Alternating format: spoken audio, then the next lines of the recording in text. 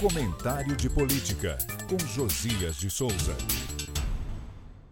Faltando apenas 45 dias para o primeiro turno da eleição presidencial, Bolsonaro chega ao final da primeira semana de campanha às voltas com um cenário paradoxal. A candidatura à reeleição cresce nas pesquisas, mas o movimento ocorre em ritmo de conta-gotas. O presidente não guerreia apenas com Lula, ele agora trava também uma guerra contra o relógio. Precisa superar 3 obstáculos que ameaçam a sua sobrevivência na disputa. As dificuldades foram expostas nas últimas rodadas das pesquisas de 3 institutos, Datafolha, IPEC e Quest. O primeiro obstáculo de Bolsonaro é o eleitorado pobre, que ainda resiste em ceder votos ao presidente, apesar do início do pagamento do Auxílio Brasil vitaminado de R$ 600. O segundo obstáculo é a resistência de Lula, que conserva um patrimônio político equivalente a metade dos votos válidos, a despeito do bombardeio que vem sofrendo.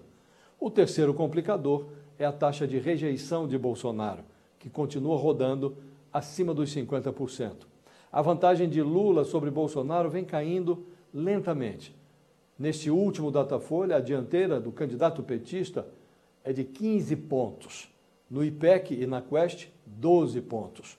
Numa conta que soma apenas os votos válidos, Datafolha e Quest atribuem a Lula 51% dos votos. O IPEC, 52% dos votos válidos. Com esses percentuais, a hipótese de vitória de Lula no primeiro turno é uma possibilidade estatística, embora o mais provável ainda seja uma campanha definida em 2 turnos. Estacionado entre os mais pobres, Bolsonaro cresceu 7 pontos entre os eleitores que recebem renda média de 2 a 5 salários mínimos, segundo o Datafolha.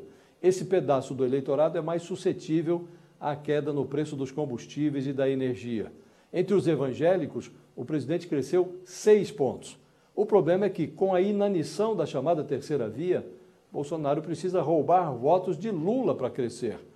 Os estrategistas da campanha de Bolsonaro concentraram os seus esforços na região sudeste, no pressuposto de que, prevalecendo nos maiores colégios eleitorais do país, São Paulo, Minas Gerais e Rio de Janeiro, o presidente compensaria a sua desvantagem no Nordeste.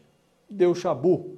Segundo o Datafolha, Lula ostenta 33 pontos de vantagem sobre Bolsonaro no Nordeste e abre uma dianteira de 12 pontos no Sudeste. Em 2018, empurrado pelo antipetismo, Bolsonaro venceu nessa região Sudeste. Ou repete o feito agora, ou estará em apuros. Eu falo direto de Brasília para o podcast do Jornal da Gazeta.